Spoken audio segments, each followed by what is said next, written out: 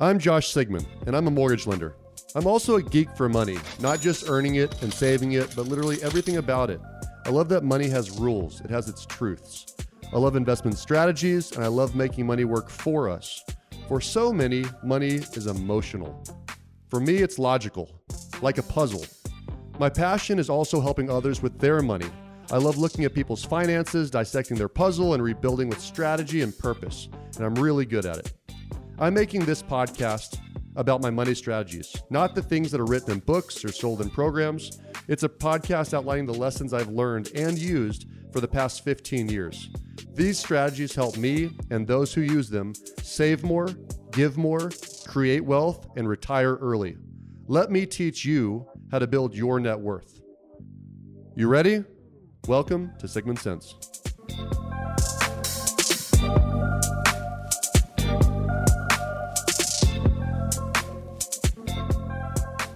I should say, I don't want to fly solo. You look good with that. It covers more. They stay. It covers more of you. Just joking. You look beautiful. I mean, you're the brains and I'm the beauty, right? Clearly. Clearly. And I'm shrinking every day, as you pointed out. Because you're old. I am old. 6 Almost years 41. younger. All right, everybody. Welcome back to another episode of Sigmund Sense. And we've actually been working for a couple months now behind the scenes before we started releasing these. And we had a few of our friends and family kind of go back and look at the first few because we wanted to get it right.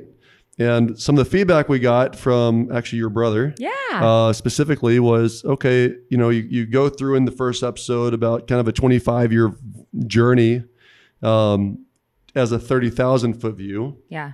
But specifically, I think, and what he suggested, which I agree with, is there's more people that are stuck in I'm just getting out of debt to zero, or at zero and I have a couple of nickels rubbed together, but really it doesn't feel like I'm doing well, right? Mm-hmm. And so what do those kind of years look like, or what should you be doing? What should you be focused on? Yeah, what are the first steps? Yeah. Now I'm debt free, and so now I'm earning money and I'm saving it, but what? Like, what do I do from there? What's a good strategy? I think that's the... And there's a long gap. Yeah, and I think it starts even before then. I think that starts going back to the idea of you at some point make a choice. And I know in the first episode I talked about how it's usually pain related. Usually it's not for everybody, but usually there's a life event, I got divorced and now, oh my God, I'm on my own. I got to figure this crap out. Or in my case, my parents just cut me off. Mm-hmm. In your brother's case, parents just cut them off, right? It doesn't always have to be that, because I think, when I talk to a lot of my clients, a lot of people are just in that mindset of, well, I know I should be doing something. I should be working towards my retirement. I don't really know what that feels and looks and tastes like. Yes. But I should be doing better than I am. I should be doing better. Yes. And so, I think that the key word though is there's overall, there's a lack of strategy in those years. Mm-hmm. It's just trying to improve, right? I call it in coaching, falling forward. It's it's constantly working on it, creating a better game plan, and moving the needle. And I'll just give some, recent examples for like 2020. Okay, so get away from my childhood, get to 2020. Okay. Many of my clients, most of my clients have car payments. Yep. Okay. Most of them got car loans 3 and 4 and 5 years ago. Mm-hmm. Most of those rates are 3, 4, and 5%. We were at historic low rates. Why haven't these people refinanced their car loans? If you can save even $50 a month or $100 a month, you should do that, because that $50 or $100 a month for 25 or 35 years matters.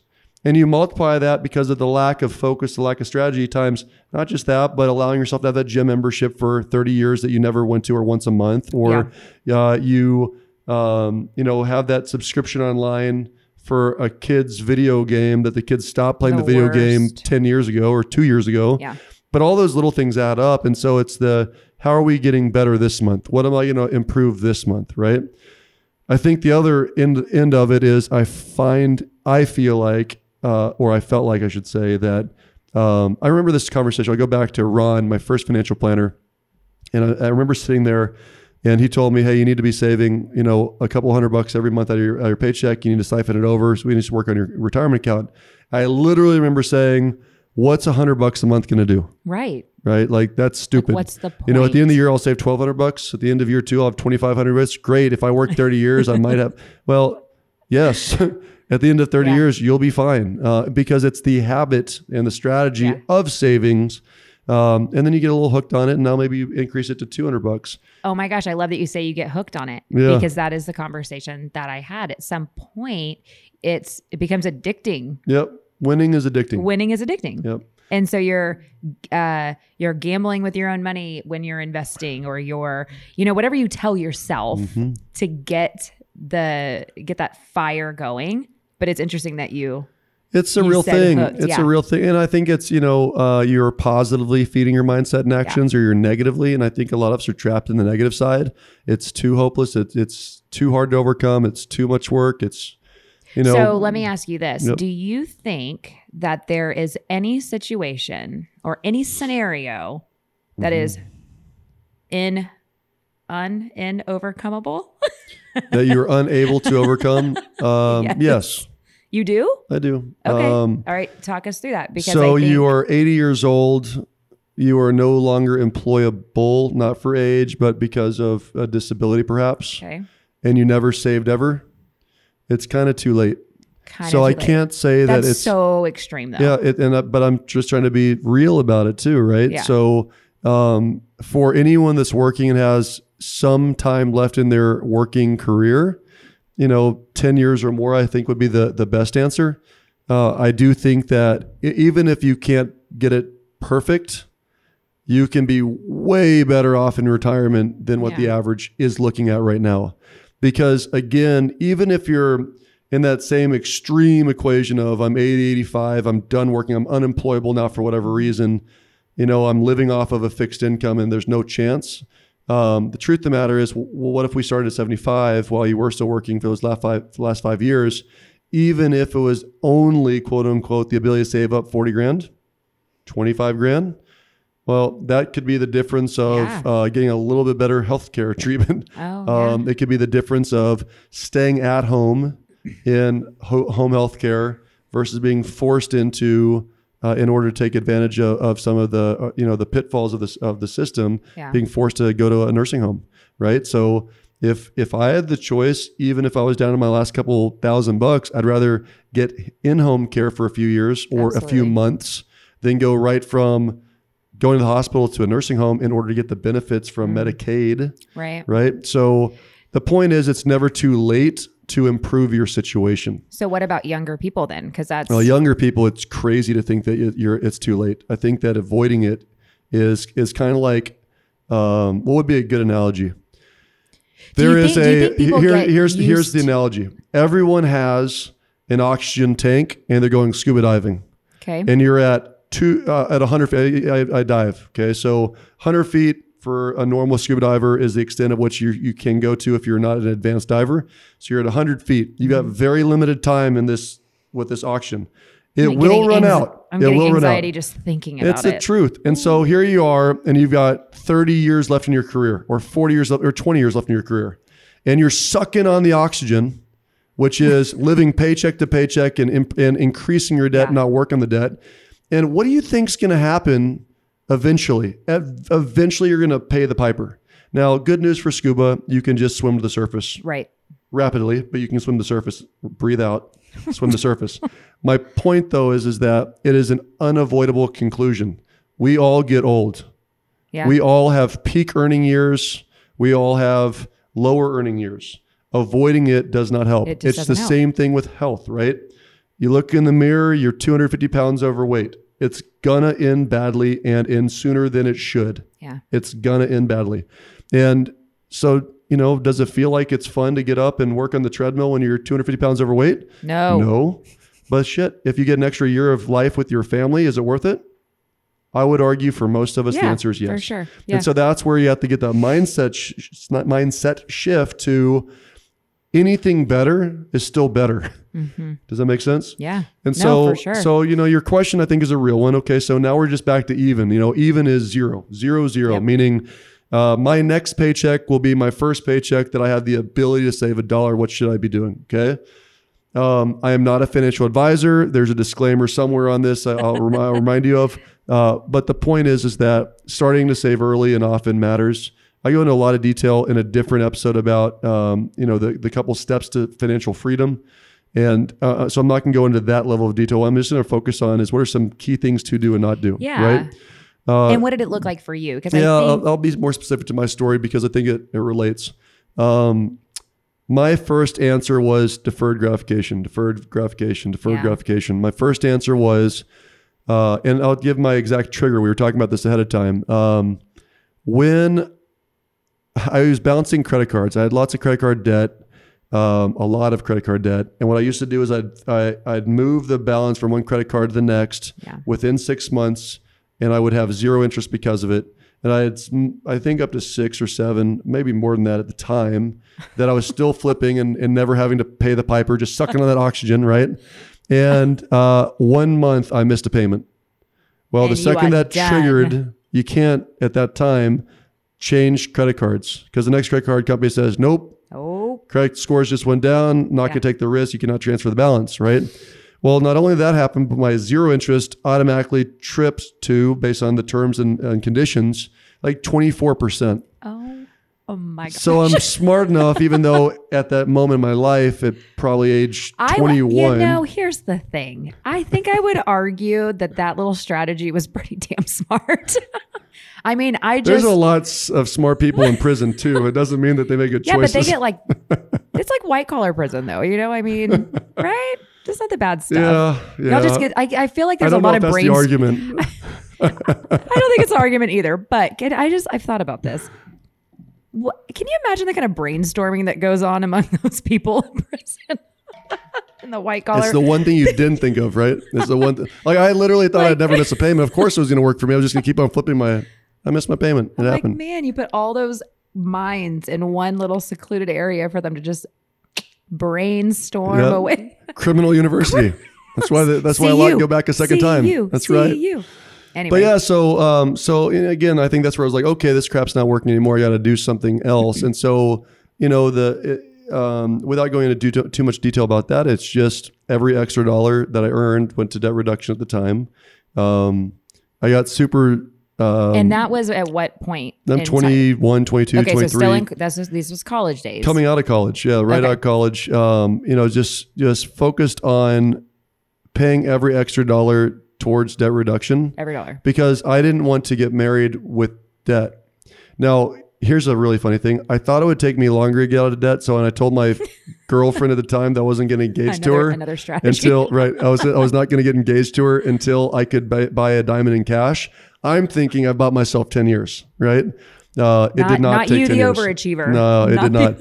Because you start seeing the whittle, right? You're whittling down. All of a sudden, one credit card's gone. You're like, crap, I can now double down on this other credit card and so on. And it was just really a singular focus, so much so that, and we talk about this at different times over the next couple podcasts, but I think that people believe that you can't save. I think your words were you can't spend anything while you're in savings mode. Yeah. Right. Well, which is not a true statement, before we started working on our budget, it was the idea of saving was just not spending.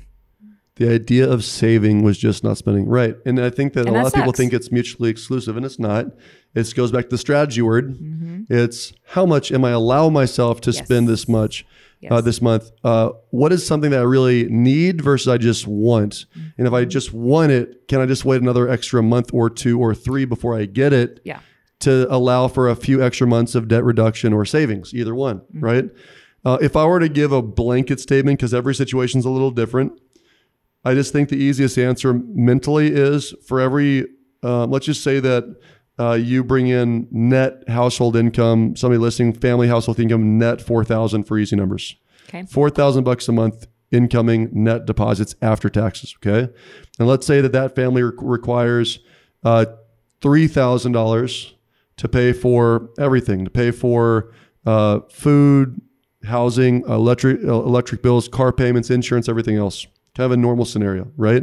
And now there's $1,000 extra, but this family has $25,000 of debt. Again, very normal scenario. What I think now, having gone through it, where I just spent every extra dollar towards debt reduction, I put myself at risk, because by doing that at the end of every month, I still had zero. So I didn't have really that cushion that I talk about of creating a survival, a float account in the event of emergency. I just got lucky that while I was in extreme debt reduction mode, that I didn't have an emergency. Nothing happened. That was it. And that doesn't happen for everybody. There's kids that get sick, let alone. So were you working? Middle age. Were you professionally working, or was I had started a job in insurance. I'm commission only, just starting out, barely paying the bills, to be completely honest. Early on, you can think about if you're in insurance sales and you're literally cold calling. Right. My first 3 months of income might have been nothing. I mean, nothing. First couple of months, and then 6 months into it, I might have been making $2,500 to $3,000 a month. 2 years later, I was doing well. I'd gotten up over 60. But so was the reason that you did well tied to money? Fear. Yeah. I mean, not everyone's wired the way I am. I'm a commission guy, right? So I'm an entrepreneur, so I'm not afraid of making nothing. I'm more driven at the time though, I was afraid of going backwards in debt. So the motivation early on was it was such a scary thought to have made progress. Yes. That's a better word. You've said that before. Yeah. It was a stranglehold. Yeah. And it is for a whole lot of people. And I get that. And that was enough for me to get up and do extra things. Now let's take a side step. Advice I would give to my kid in the same situation. So let's go back to those two things. The first is I would take, so that example I didn't finish up, 4,000 income, 3,000 living expenses, $1,000 left over, but $25,000 in debt. Okay. I would take $500 a month towards debt reduction. That would be my advice. And $500 a month towards savings. Got it. So you'd split it. I would start setting that up early on. I would start not everything to debt again, so I can create that cushion, but I've got to address the issue because I'm sucking on the oxygen at the same time, right? Yes. The second thing that a lot of people do these days, but not everyone's willing to do it because God forbid we have to work in America, side hustles, right? I'll just tell you a true story. I've got a older gentleman at my company. I won't say his name. Older gentleman at my company. He's a senior underwriter position. Guy makes a lot of money. He's a six-figure earner. Yeah. And some of the other loan officers from our company were flying in for a president retreat, and one of them got picked up by the Uber driver. The Uber driver happened to be our head underwriter who makes six figures. So I was super confused by this, and I had to ask. I was like, "Hey, dude, you're an Uber driver on the side." And it's like, well, yeah, I can go home and watch TV, or I can make a couple extra bucks every month. Why wouldn't I? Yeah. And the truth of the matter is that's a working generation mindset. It's I'm not going to just sit around and drink beer in the backyard every day. So I'm not saying go work for Uber, but what I'm saying is that a lot of young people these days are finding ways to make a little bit extra cash because even if it's only $200 a month, it makes a huge difference. It's a huge difference over time, which goes back to the strategy and the mindset of, I just want to get a little bit better in both areas. The two areas are debt reduction and savings, or earnings versus expenses, right? Just a little bit better. Absolutely. Or the idea of offsetting your personal family budget if you have one, right? So a side hustle is a great way to never have to dip in to the personal family budget for the things that you don't need, right? It's the things that are fun and that you want. It's just a way to sidestep it, It's really funny that you said that. It makes me think of a couple of people. There's another girl on our team that I won't say her name, but she's awesome. And she's not married. She has no kids. Her expenses are extremely low. She's got money in the bank. And she has to eat every day. Imagine that, right? She has to eat like we all do. Yeah. So what she figured out is, heck, she'll tell a few friends because she's a good cook and she enjoys it. So going back to doing some stuff that you enjoy doing anyways, what she does is she meal preps for the entire week, makes meals for several people that work at our company and some of our referring partners. And the money that she earns from that pays for all of her food for every week. That's literally an offset of an entire And she's line gonna item. cook anyways. And I asked her, I was like, is this taking a lot of time? Like, is this a good use of your time? Are you sure you want to do this? And she said, listen, when you buy strawberries, you don't buy the 4 for your salad. You buy 40 for your, in the box. Absolutely. And so why wouldn't I make 10 meals with that 1 box of strawberries? And, when you get salads and you buy it in a bag, salads are for 4 people usually. Yep. So, and I need to eat for 1 person. And so I've got 3 other salads I can sell to other people, which will more than pay for the salad, right? Yeah. Or whatever she's dealing with, soups and salads, I think is what her specialty is, just if you're curious. Soups are good. Girl, like that girl and her soups. I told her, I'm like, just only do soups. That's it, literally. But yeah, so now we're working, right? So I'm starting to increase my income. I've got my first real professional job. Yeah. I've got limited benefits, but I do have benefits. So I've got a little bit more of a safety net now, meaning I'm age 22, 23. I'm at Bankers Life and Casualty, which is an insurance company. One of the cool perks about some companies is you get to go on trips occasionally.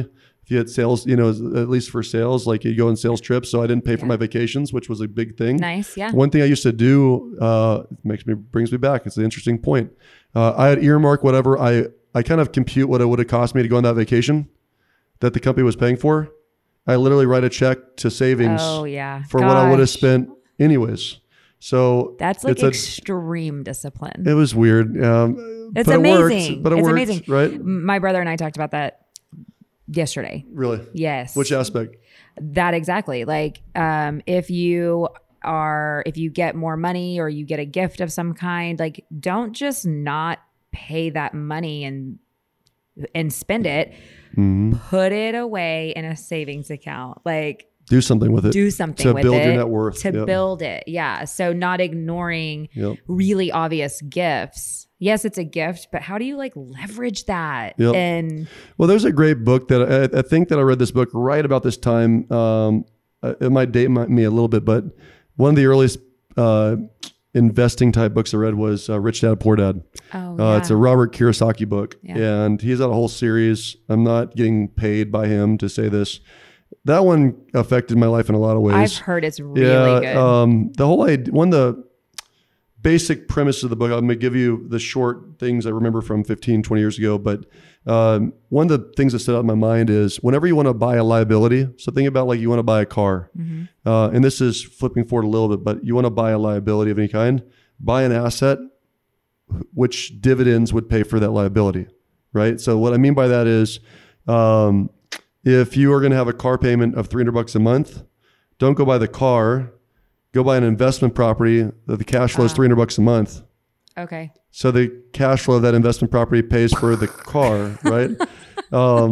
But it's kind of an interesting concept. I remember that from years and years. It's years and years ago. And I didn't have the money for down payments. I couldn't qualify for a mortgage at the time, anyways. That's not the point.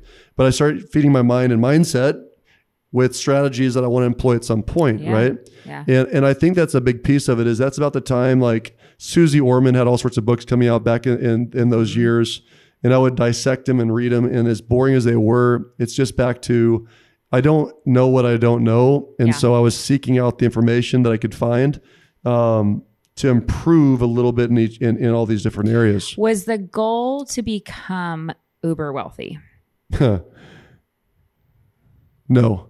And I'll tell you why, because I defined wealth as making $1 more than my dad, but I never asked my dad what he made. Oh, so it was just So I kind of thought that my dad might have made 6 figures because he was a doctor. Yeah. So I thought he made like $100,000 because you don't know what you don't know. I didn't know what doctors made. To be clear, his dad operates on fetuses. We'll stop there. Yes. He's like 1 in 3. There's a few more than that, but he does high risk. $100,000. Yeah, I thought I made 100,000 at the time. But the point of it is that like that was my definition of success. Most of us think that the definition of success is making a little more than your parents because you don't know what that is to be bigger than that or more than that, right? So no, I think my primary motivator was I did not like how I felt being in debt. So that's the primary until I was out of debt. So now I'm out of debt. I still have the disciplines now I created by paying down debt quickly. I think it took me 2 years. Yeah. 2 years to pay off all my debt. I think it was right at 2 years. Fast. It was very fast, but I've talked about in different episodes, I ate tuna fish from a can for 3 years. I was pretty extreme. Don't do that. It's not healthy for you. You lose a lot of weight, but don't do that. But you just pour in and pour in and pour in and pour in. It was a discipline. So after that happens, whatever the discipline was, however stringent you were, whatever your circumstance allow, once you are out of debt, the urge that you fight to go buy something now is overwhelming. Yeah. And you have to fight that. And I will tell this over and over and over again. The reason why I got wealthy is what I didn't buy for the next 10 years. What you did not buy. What I did not buy for the next 10 years is why I'm wealthy. Yeah. And it's because I just kept on looking at it as, well, I've got all this extra money. Well, at the same time, my earnings kept on increasing. Right. As I got promoted, changed jobs, whatever, took some risks. And I'll go into that in a different episode about some real estate investments and things like that I took some risks on. We'll also do in a different episode upcoming soon, how much money I've lost with bad choices. I literally can't wait to hear. Which people only hear about the good stuff. You know, you pay off every debt and you save lots of money. Let me tell you, I've also lost about $750,000 in early on when I shouldn't have on bad choices too. So I'll explain that as well. But now I've got this cushion of money that's over and above. So go back to that same 4,000 net, 3,000 spending, $1,000 left over. Well, in that equation, there's $1,000 left over a month to save. Right. As long as you don't go buy more crap. As long as you don't charge up your credit card. There's $1,000 more a month every single month. So I think it was 30 or 60 days after I got out of debt, I bought the diamond ring for my wifey. There you go. And 15 years later, here we still are, right? So she didn't have to wait 10 years to get married. And it worked out. I'm really happy. And She's a hottie though. She wouldn't have been around for long. I mean, you had to. That's the truth. There was motivation that's the truth. to She had get options. it done. I had to lock that down. There's a song with put a ring on it. Lock that down. Lock that down. Smart choice. But so now where do you save? How do you do that? I can't tell you how many clients I look at that do it all on their own. Like they don't seek advice. They buy stocks. They play day trader. They buy gold. They sell. I had a friend from college who bought and sold baseball cards for 10 years after college. That and Super Bowl tickets. All right. Or not, right? You don't advise that. I don't advise that unless you're really, really, really, really, really, really good at it, which takes all your time, energy, and effort. He turned out as a good dude, and he's fine. I actually ran across him about a year ago, but my point in saying this is that that strategy and discipline of, okay, now I need to get ahead usually requires expert advice, right? Okay. So now we've got some money. So at what point? What dollar amount do you need? I love that question. Because I feel like there's intimidation that comes with going to a financial planner, and it's like, I don't want to be embarrassed. I don't want them to think, whatever. So at what point do you fill up that first funnel? Yep. I love it. Pour it into another one. I love it. Today is the best answer. Okay. Today. Like, even if you're not ready to start, it's better to know what steps need to happen before you can start than to guess and be 3 years late to the game. Right. So a good example is in mortgages. People, for whatever reason, wait quite often. They will call me after there's a house under contract that they're supposed to close on in 30 days. Dink, dink, right. Dink, dink. And a lot of them qualify and they knew it. And a whole lot praise Jesus didn't, or they had something randomly happen on their credit 3 months ago that they could have fixed 3 months ago, which would have got them a better interest rate today, but we don't have any time to fix it, right? So I would have rather them called me 6 months ago, even if they weren't going to buy, their lease wasn't going to be up for 6 months. I'd rather them call me 6 months ago so I can take a look at the credit, say, hey, you're kosher, you're good to go, or hey, dude, we can improve your credit scores by 20 points in the next 3 months, which will be the difference of a better rate or better closing costs. It's the same thing with debt reduction. It's the same thing with dealing with a CPA. It's the same thing, in my opinion, with dealing with a financial planner. Like, go get expert advice. Most all financial professionals will give you a first meeting for free. Right. If they're a normal human, they will help you with at least one free meeting. right? Yes. So start there and think, well, crap, I can get a free education. Start there. So you might talk to 2 or 3 if that's important to you, to find the right fit, find out who's got a book of business that can help you and can cater to you based on whatever. But, starting with saving $50 a month with a financial planner, there are plenty of financial planners that will literally start with a $50 or $100 savings plan that goes to an IRA as a starting point. And I think as far as the judgment goes, there just is none. Like to see somebody save $50 a month, that is a huge deal. When we hear because about, it's the top 10% of the nation. Yes. Top 10. If you just start saving something every month, it's top 10%. Yes. It just makes it, I equate it to when people, call and ask for advice about marketing and they send me something that they just created their first mailer. They just created their first social media campaign. It literally makes me the most happy, I love that. However small it is, it's just such a big deal. I love that. I'm going to write a book at some point that's going to be titled "What I Wish My Parents Had Told Me," because I want to give it to my kids, or at least talk through this. Another thing about what I would do differently if I was my own kids in the same situation, and this applies to people that are pretty sure they're going to be in the same city with a relatively stable job already, right? So think teacher. Think somebody that got hired on, they're probably, unless they commit a felony, they're probably going to keep that job for a long time. I would for sure recommend buying a property earlier, right? And the last 10 years, the average age of first-time home buyers gone to over 30, right? So in the last 10 years, it's been later and later and later in life because people are staying at home longer, living with parents longer, which isn't a bad idea, because it's less expenses as a thought process. Well, what I would tell my kids is, you be that for your friends. You be dad for your friends. So you go buy the house and you rent out 3 rooms. Yes. Let your friends pay for your house, which is an asset building, wealth building tool. Would your friends choose to live with their parents or with you, for $500 a month? It's cheaper all day long, right? That's great advice. I love that. Well, and I'm even trying to apply it towards college. Like, if my kids turn out somewhat normal, and if they choose to go to college, meaning I can trust them. Not like, I hope they're a good time, but if they're party animals, I don't want this to be the case, right? But if they're somewhat normal, and if they choose to go to college, I would want to help them buy a house, because dorm costs are expensive. And if they can learn to manage a property, have some friends that are decent friends, live with them, have rules around the house, create responsibility. You do remember your college days, right? I have 3 kids, so I figure one of them will get it right. You got a ringer in there somewhere. One's going to really impress me. One's going to really disappoint me. I'm sure of it. I've got 2 girls. I've got a lot of worrying to do. So fun to think about. My boy will probably give me more gray hairs. I know. I get it. But so that's something that, my point is like, so invest in real estate quicker. In real estate quicker because for savings and it's an appreciating asset.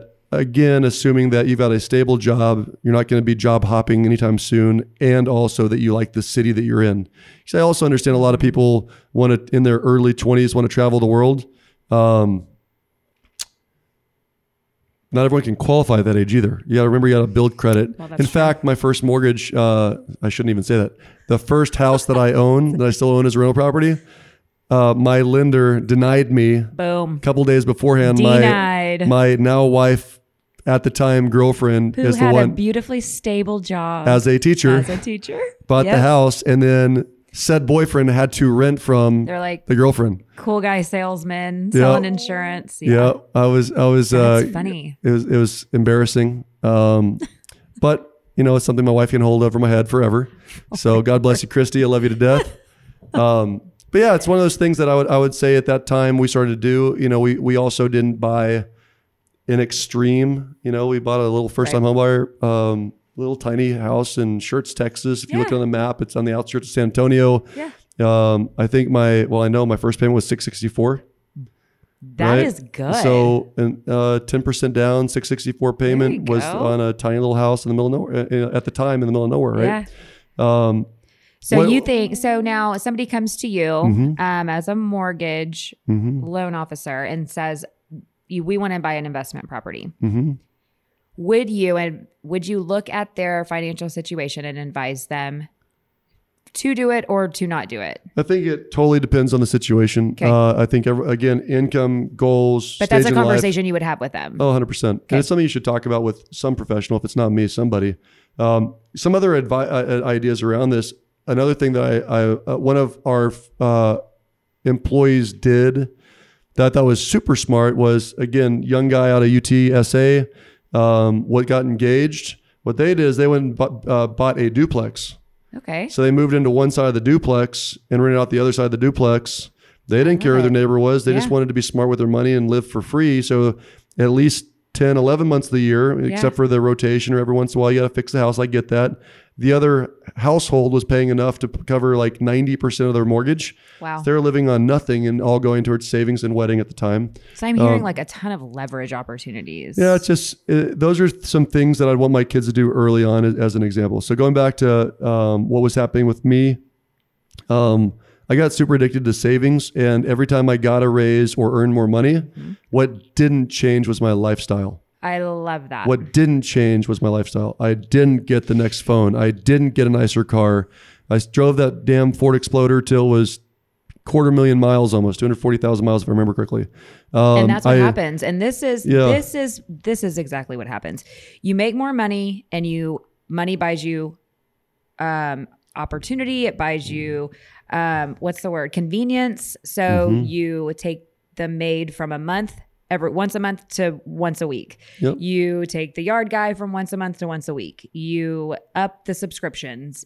All of those things. Shop more often. You buy clothes more often. You buy nicer clothes. You buy a nicer car. The problem is that, like, if that money ever changes, you are so screwed. You're screwed. And so people adjust up their lifestyle quickly. Never adjust down. They adjust down slowly until it's mandatory. Yes. And then they change because they were bankrupt. Like, I am in the middle of feeling this. So I just told Randy, I'm like, the maid coming in once every 2 weeks is just not enough. We have got to go to every 9 days. I am in the middle of that physical feeling of, here we go. You earn it. You deserve it. Well, I should do absolutely. it. And I can justify anything. And I'm in the middle of debating, like, am I just justifying it, or is it really a good swap of time? Right. So, but being incredibly aware of those situations and those decisions that you're making is a good first step. Yep. You should not go into them and never feel it. Yep. You should I'll tell you something that occurred to me now, which is, this might be a good idea. Actually, it is going to be a good idea. The more I think about this, like, I need to tell my kids this immediately. I interviewed a few billionaires last year, like with B billionaires. So just curious, like, okay, you guys are way, way, way wealthier than me. There was several commonalities, but there was one commonality that stuck out to me that I've since started to implement. Most of these billionaires had a no guy, as in N-O, no. So you think about, what do billionaires, like, why do they have to be told no ever? Like, they in theory can afford whatever. Whatever. So down to investments too, right? Like, some of these guys have guys whose only job is to talk them out of an investment opportunity. I love it. It's a no guy. So literally I sat down with my buddy Will last month for lunch. And I said, you're smart. You're a business person. Yeah. You get it. You know what my goals are. From now on, any investment of greater than, I gave a specific number, any investment of greater than this number, I want you to review it. And if you say no, I will not do it. So they don't have to say no. They don't have to say no. But their job is to have a very critical eye. There's a, I think it's called the 12th. I think it's called the 12th man. It's the voice of reason. Right. There's some useless knowledge here, but I believe it's the Mossad, and I think it's 12 men, not like Texas A&M 12th man, but the 12th man. Let me tell you this. It's super interesting. So in history, Israel got destroyed almost by a couple neighbors too often, right? So you go back to the 40s, Israel becomes its own country. They're surrounded by enemies forever, right? Like sworn enemies forever, effectively. But they're doing well. They create allies with different countries, including the United States. There's good diplomacy happening in the 50s and 60s, and yet again and again and again they get caught by surprise. And are literally almost overrun by not one, but multiple borders of countries, right? So what the Mossad did, I believe is what it is they create something called the 12th man. If this is not exactly right, it's damn close. So feel free to correct me and text me and let me know. But what they did is they basically had the top 11 smartest guys that are the top secret service. Mossad's the secret service, basically, right? For Israel. They created a 12th position.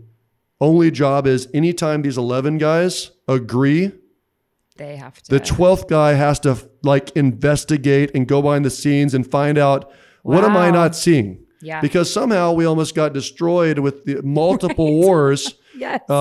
Because everyone agreed that we were just fine and dandy and safe. Yeah. And that's that concept of what's the no guy in your life, right? Yeah. No girl in your life. So and you do need someone that like doesn't agree with that agrees with everything you say. Dude, I've got a coaching student right now that we had this conversation. He has to text me anytime he's going to spend more than $300 for permission. Dang. Now he takes this very seriously. He broke a tooth. He's got to get a replacement. It's going to be like $2,300. Is my answer yes or no? Please tell him no. Of course I said yes. No, I didn't want to panic him. That is hilarious. You're so mean. You're so mean. But that is unmarketable. But the point is, right? What's really super interesting about that is he allowed himself to be told no. Yes. And he followed through with, because this person is probably a very large earner. Yeah, he's a 6-figure earner for sure. Okay. Like, and he's asking permission, can I get my tooth fixed? Right? But that's what we have to change. Yeah. And that's where we got to look for is, okay, just because I can doesn't mean I should. Mm-hmm. And I think that's some good advice for that period of time, because should I buy a bigger house? Should I go ahead and get a lease, or should I buy a car, or should I just stay in my car? Should I fix this engine, or should I screw the car and go buy a brand new one? Brand new one, baby. Get it. Should I? Yeah. And if you don't have that dialogue, then what we're always going to do is what's most convenient, what we like, or what's easiest. And what feels good. What feels good, right? What we like. Yeah. What feels good. Okay. So now. Okay. So I am hearing deferred gratification is pretty much at the root of every single conversation we have. Yep. It's deferred gratification. Yep. Hold your horses. Wait. You don't need it today. You've got what works. All of those things. Yep. Second thing is leverage in ways that you may not. Creative leverage. I mean, the examples you gave were awesome with the side hustles, with the duplex, with buying a house. Refinance your car that's not been looked at. So leverage. The third one is use coaches and mentors and absolutely finding a Seek person. Professional help sooner. Yes. Get help. Get help. Yep. Get that help. What am I missing? Strategy. And finding a strategy. Yeah, like the strategy of, I don't care what it is. I care that you have one, right? The strategy of, my advice would be 50% towards debt reduction, 50% towards savings. It makes you not have to think about it. It's just 50% of what you have left over. The strategy of cut up your credit cards. Don't leave them open and active if you've not been able to manage them forever. The strategy of, I'm going to start stocking away $100 a month to my IRA. Yeah. Pick a strategy. And then the last piece that I would also put on your short list, which I love your list, would be just get better. A little bit better every month is better. Better is better. It's never too late to be better. It is. Yeah. And that the alternative is you've got an oxygen tank that we can keep looking away and pretend like it's going to have oxygen forever.